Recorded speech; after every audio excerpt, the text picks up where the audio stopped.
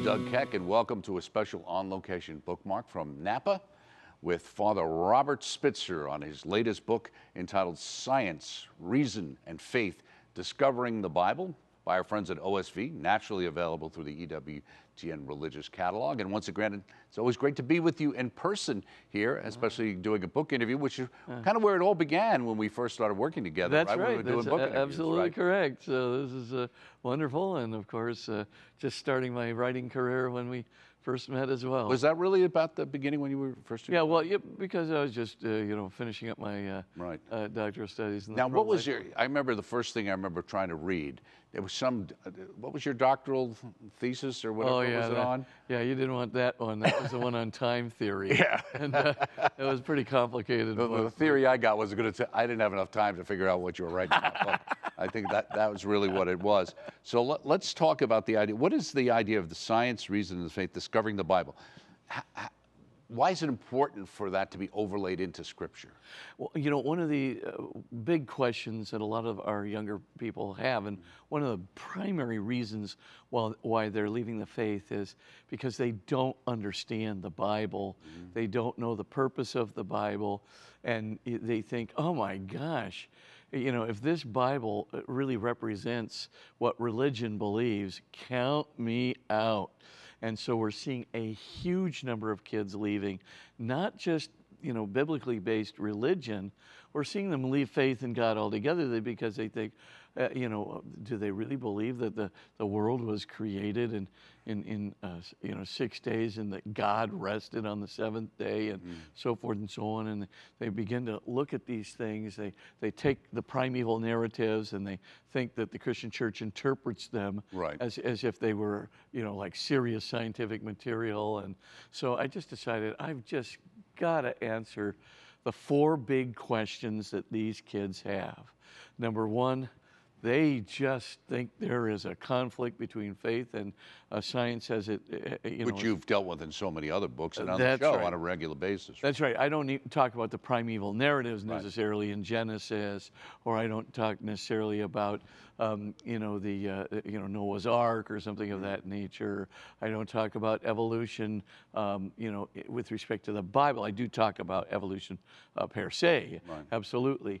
But so all these things, I try to, that's one of the things, the kids read, the first few chapters of Genesis and, half of them are walking out the door. Right. And then the second thing that's going on is a lot of the kids look at certain things that they see in the Bible. And, one of them, for example. Especially in the Old Testament. In the Old Testament. It's not in the New Testament. It's really the Old Testament. It's really the Old Testament. Moses says, okay, you got to wipe out all of these people, when you get there. I mean, men, women, and children. And these kids are going, well, wait a minute, genocide's wrong. And we know that. So how can this be in the Bible? Right. And so, they don't have any hermeneutic to look at moral development in the Bible yet. So that's another huge problem. A third problem that the kids have is, frankly, with some of the miracles. So they look at it, you telling me that Jonah got swallowed by the whale for 3 days and burped him out? I don't believe it.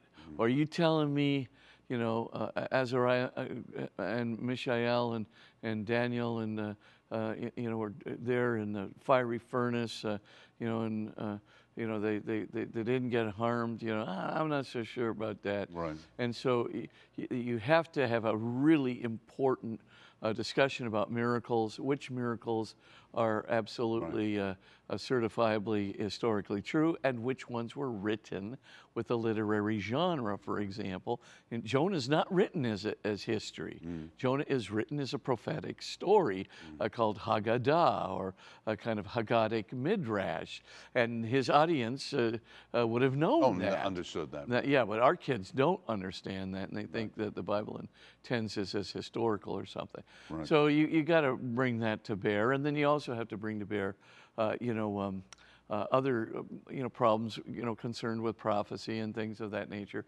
Science and reason can tell us much about how to observe the world, kind of like in the last book, but revelation alone, seen through the eyes of faith, can tell us why and how in that way the world exists. The objective of scriptures to reveal sacred truths needed for salvation, while the objectives of science is quite different. Is that because we confuse what each one is trying to accomplish?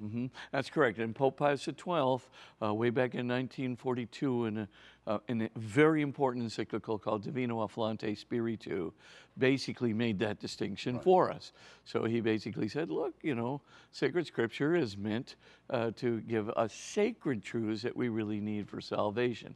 It's not to describe physical science. It's not to describe an empirical, mathematical, explanatory method for discerning, the physical universe, what the physical universe consists in. That's the role of science.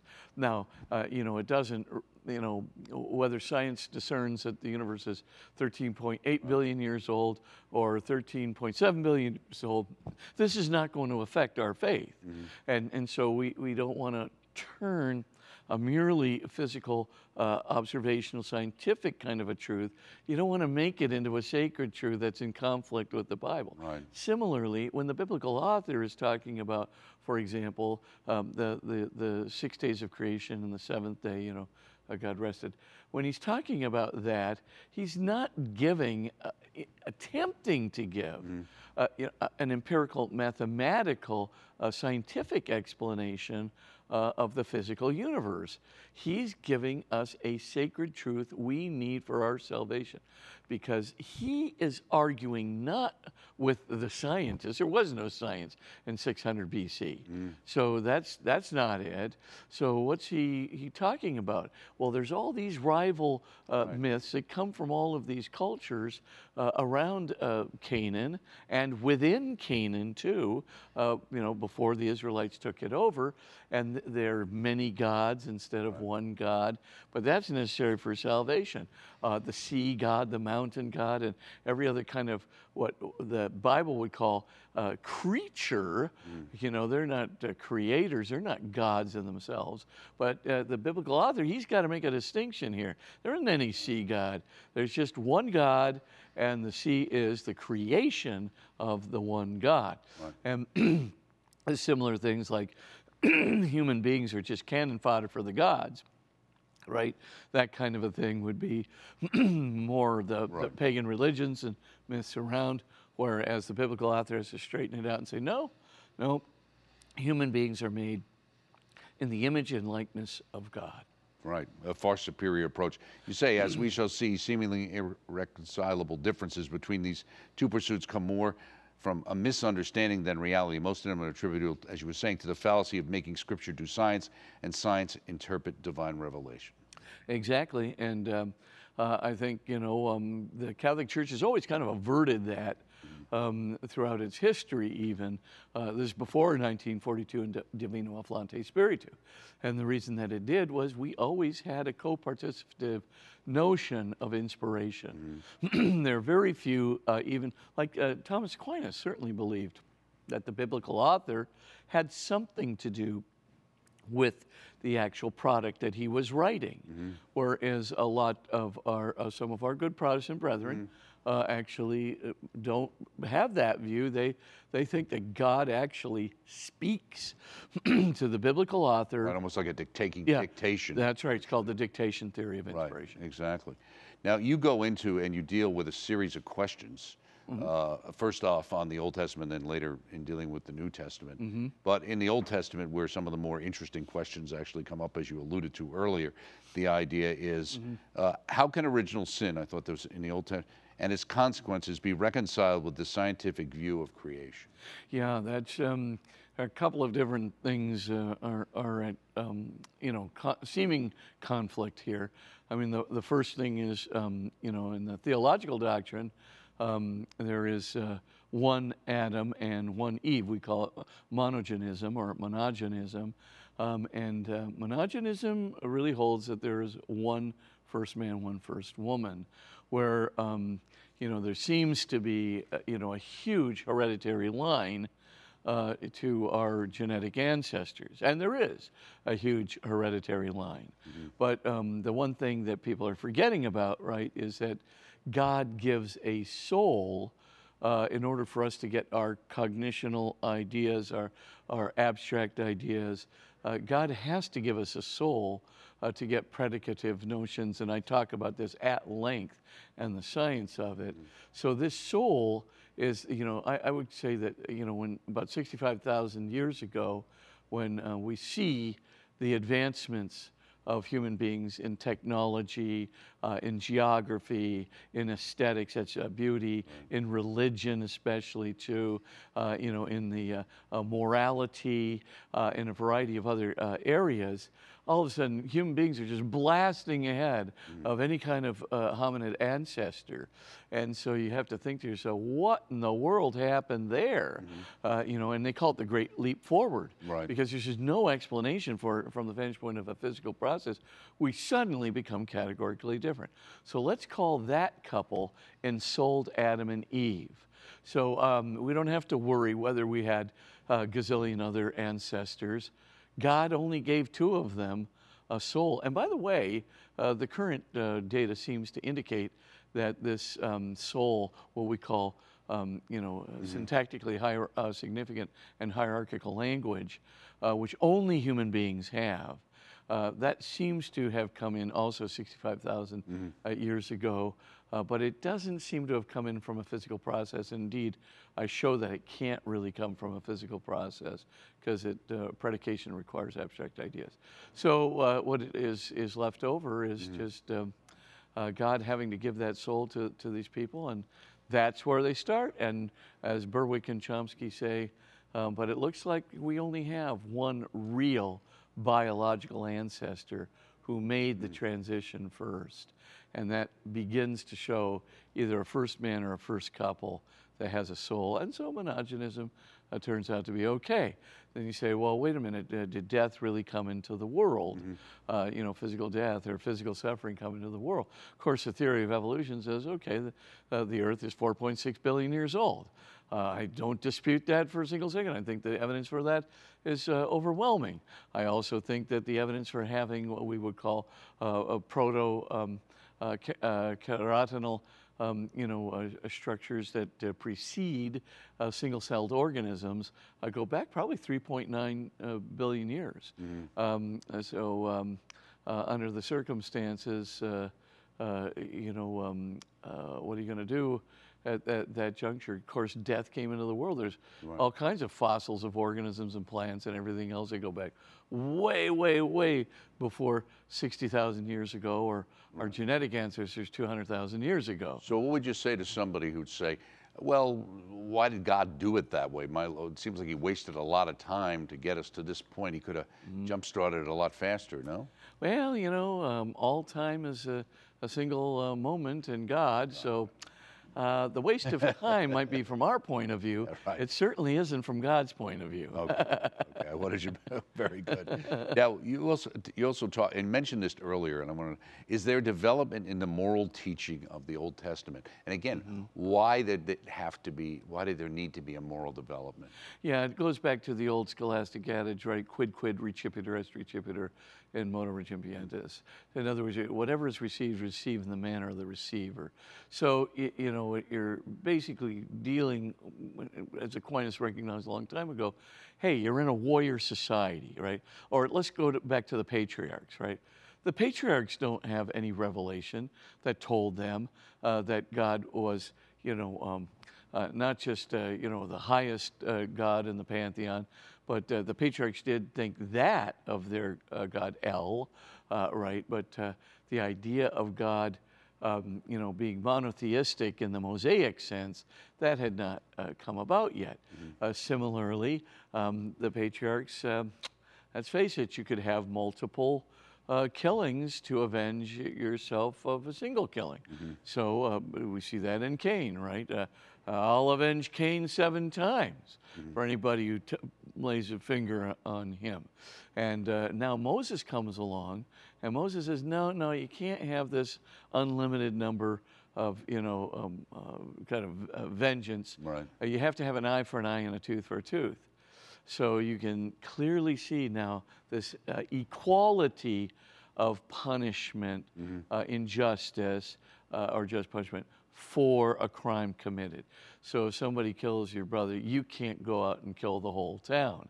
And of course, in some of the patriarchal narratives, we read some of Right, these. where those, and that's where it scandalizes a lot of younger people. Absolutely.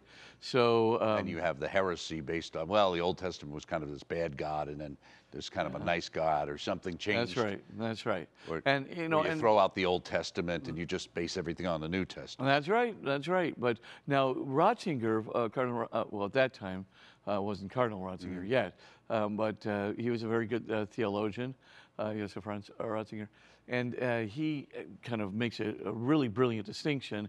He says, you know, you have to take every Old Testament revelation and you have to divide it into two parts. You know, there's what he calls the central core of the message, which has to be consistent.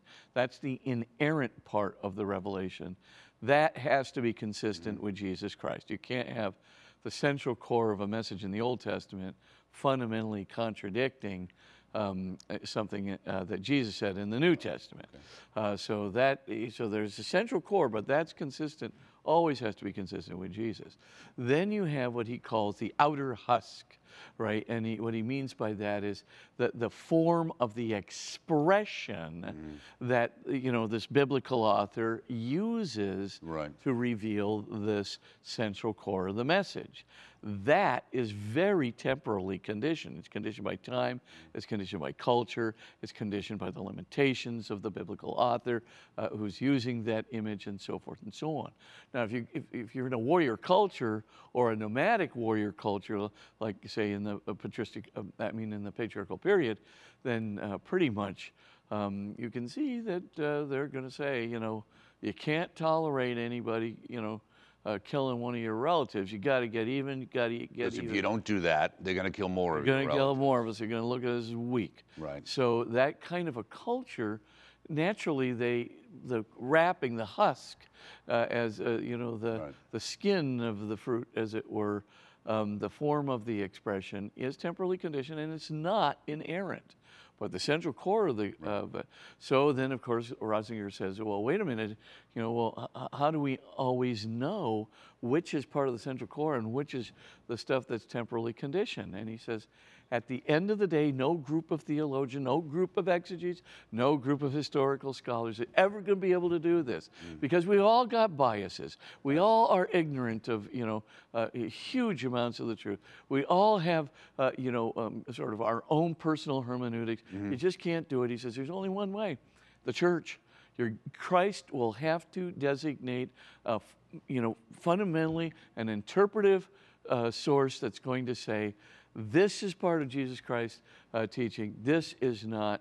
And they're going to have to make the distinction. And that's why even Ratzinger, as he's making this distinction between the, you know, the external or expression of the revelation versus the core of the revelation, he's making a case for the church all the while. He's saying, you'll never be able to do this because, you know, if you don't have a commission or an authority that's given by Christ. So if you're going to do that, you're basically going to have to also, you know, have a church that has the authority to do this. Otherwise, you're going to have 1,000 different denominations in 100 years. Yeah, that sounds familiar, right? That sounds pretty familiar. That's where we are, and that's why people have to be concerned about themselves when they get upset about things maybe happening in the church and not throwing the baby out with the bathwater. Yeah, absolutely. As they say. Moving into the New Testament quickly in the last few minutes of the program, one of the things is, and this you hear on and off, is, you know, Jesus was wonderful, but he never really claimed to be divine. Yeah, but he did claim to be divine, and the evidence for that is overwhelming. I mean, first of all, here comes Jesus, and he starts doing miracles by his own power. He never appeals to God, right? He says when he raises the widow's son, you know, young man, I say to you, ego lego. That's a very Jesus expression, by the way, when you put in the pronoun along with the verb, because you don't need it in Greek. So because they, you know, they conjugate, and so ego lego. I say to you, rise. I say to you, rise. Not, dear Heavenly Father, please help this child to rise. The power comes from within Jesus to raise the dead. The same thing with that little girl, the daughter of Jairus, right? You know, Talitha Kaum, little girl, I say to you, right, arise. And so you see this, when Jesus orders the demons, he doesn't, do this as a mediator of God's power. The power comes from within him. Get out of the man. And the demon leaves. And of course, the demon knows, right? I know who you are. You're the Son of God. But, Right. So Jesus, first of all, he is absolutely aware of who he is, just in the fact that he has this power within himself. But more than that, he's grown up with his mother, who has told him the circumstances around his conception. He's grown up, having a relationship with God unparalleled. I mean, nobody in the world could, not even Mary herself, Right. could have anything remotely similar to what Jesus had. And so you put that also into the mix. So Jesus knows, but then he has his ways of hinting, at his divinity. The first thing, he doesn't want to come out completely, except among his disciples and apostles, where he does come out very explicitly and declare his divinity. But when he's around the Pharisees and the Sadducees, he's got to be very careful that he's not going to claim something for which they could accuse him of blasphemy, and then, of course, try to, as they say, put a real fast end to his public ministry. So Jesus is cagey. He says, he calls himself, instead of Son of God, he says, the Son of Man does this and the Son of Man does that. But of course, what is he referring to? He's referring to Daniel 7:13 and following. And what happens to be in that chapter? That this eschatological Son of Man is going to come on the thrones. He is a pre-existent, so he's pre-existent with God. And he's going to come down with the angels of God, not only to be the judge, he is going to be given the kingdoms of the world, right?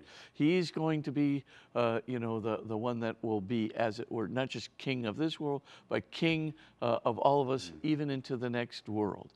So Jesus, very craftily chooses this, and as his title, and Son of Man, of course, could just mean, man. But it also has that, it could mean that Ezekiel sort of man. It can also mean Daniel's eschatological Son of Man. And as it turns out, during Jesus' trial, he reveals which one he's been talking about, right? When the priest says, are you the one, the Son of the Blessed One? And Jesus says, yes, and you shall see the Son of Man coming on the clouds with the angels. And, he gives the Daniel 7:13. Connection right there. Yeah, exactly. And just then it's the connection made. He also, of course, changes Torah. Who can do that but God, right? He's going to, you're going to tell me not that you can do these miracles on the Sabbath? What gives you the authority? What do you think? Right. And so again, the blasphemy charge comes rolling out, but it doesn't, Jesus hasn't said yet to these authorities, he's God. And finally, because his time hadn't come yet. Yeah, but then when you see that Q-logion, which we just had in the scriptures, where Jesus says, to he's praying, he starts with a prayer to his Father, Lord, I give you thanks. Father, I give you thanks for what you have revealed, hidden from the learned and clever. You have revealed to the merest of children. Yes, Heavenly Father, you have graciously willed it so. Then, listen to this. Everything has been given over to me by my Father. So what you're talking about is everything on heaven and earth, the whole of the revelation, that can only be revealed to someone who is divine and shares the Father's divinity. And if you didn't figure that out already, then he goes to the second part, and no one knows the Son except the Father, and no one knows the Father except the Son, and anyone to whom the Son wishes to reveal him. Well, that knowing means a complete interior knowing. And so, of course, it means an equality in the relationship between the Father and the Son. The Son knows the Father as the Father knows the Son. There is Jesus' divine, divinity revealed, not only as divine power or nature, but the divine personhood that he has, and of course the divine nature that he shares with the Father as having that personhood. And so that's becomes very, very clear there and several other passages. Right, where it's there. And also, as you were indicating, that the apostles always did it in Jesus' name, where he did it in his own name, like you said. That's right. So we're just about out of time. What are you working on now? Well, I've got Science at the Doorstep to Christ. It's already written, Wow. and it's coming out, and that has all the interesting stuff about the Shroud of Turin, the Eucharistic miracles, all the new evidence, the Marian miracles, among many other things. Right. So that's a really, I think, a good one.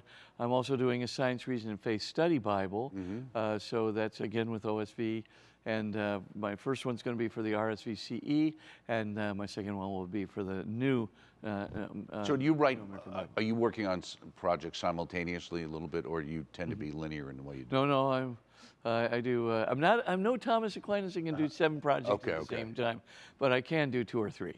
Okay, we'll leave it at that. Right. Father Robert Spitzer, our guest and a great friend, his latest work, Science, Reason, and Faith: Discovering the Bible, available from OSV through the EWTN Religious Catalog, EWTNRC.com for all things Catholic. I'm Doug Keck from Napa, a special bookmark on location. Thanks for joining us. We'll see you next time. Thanks.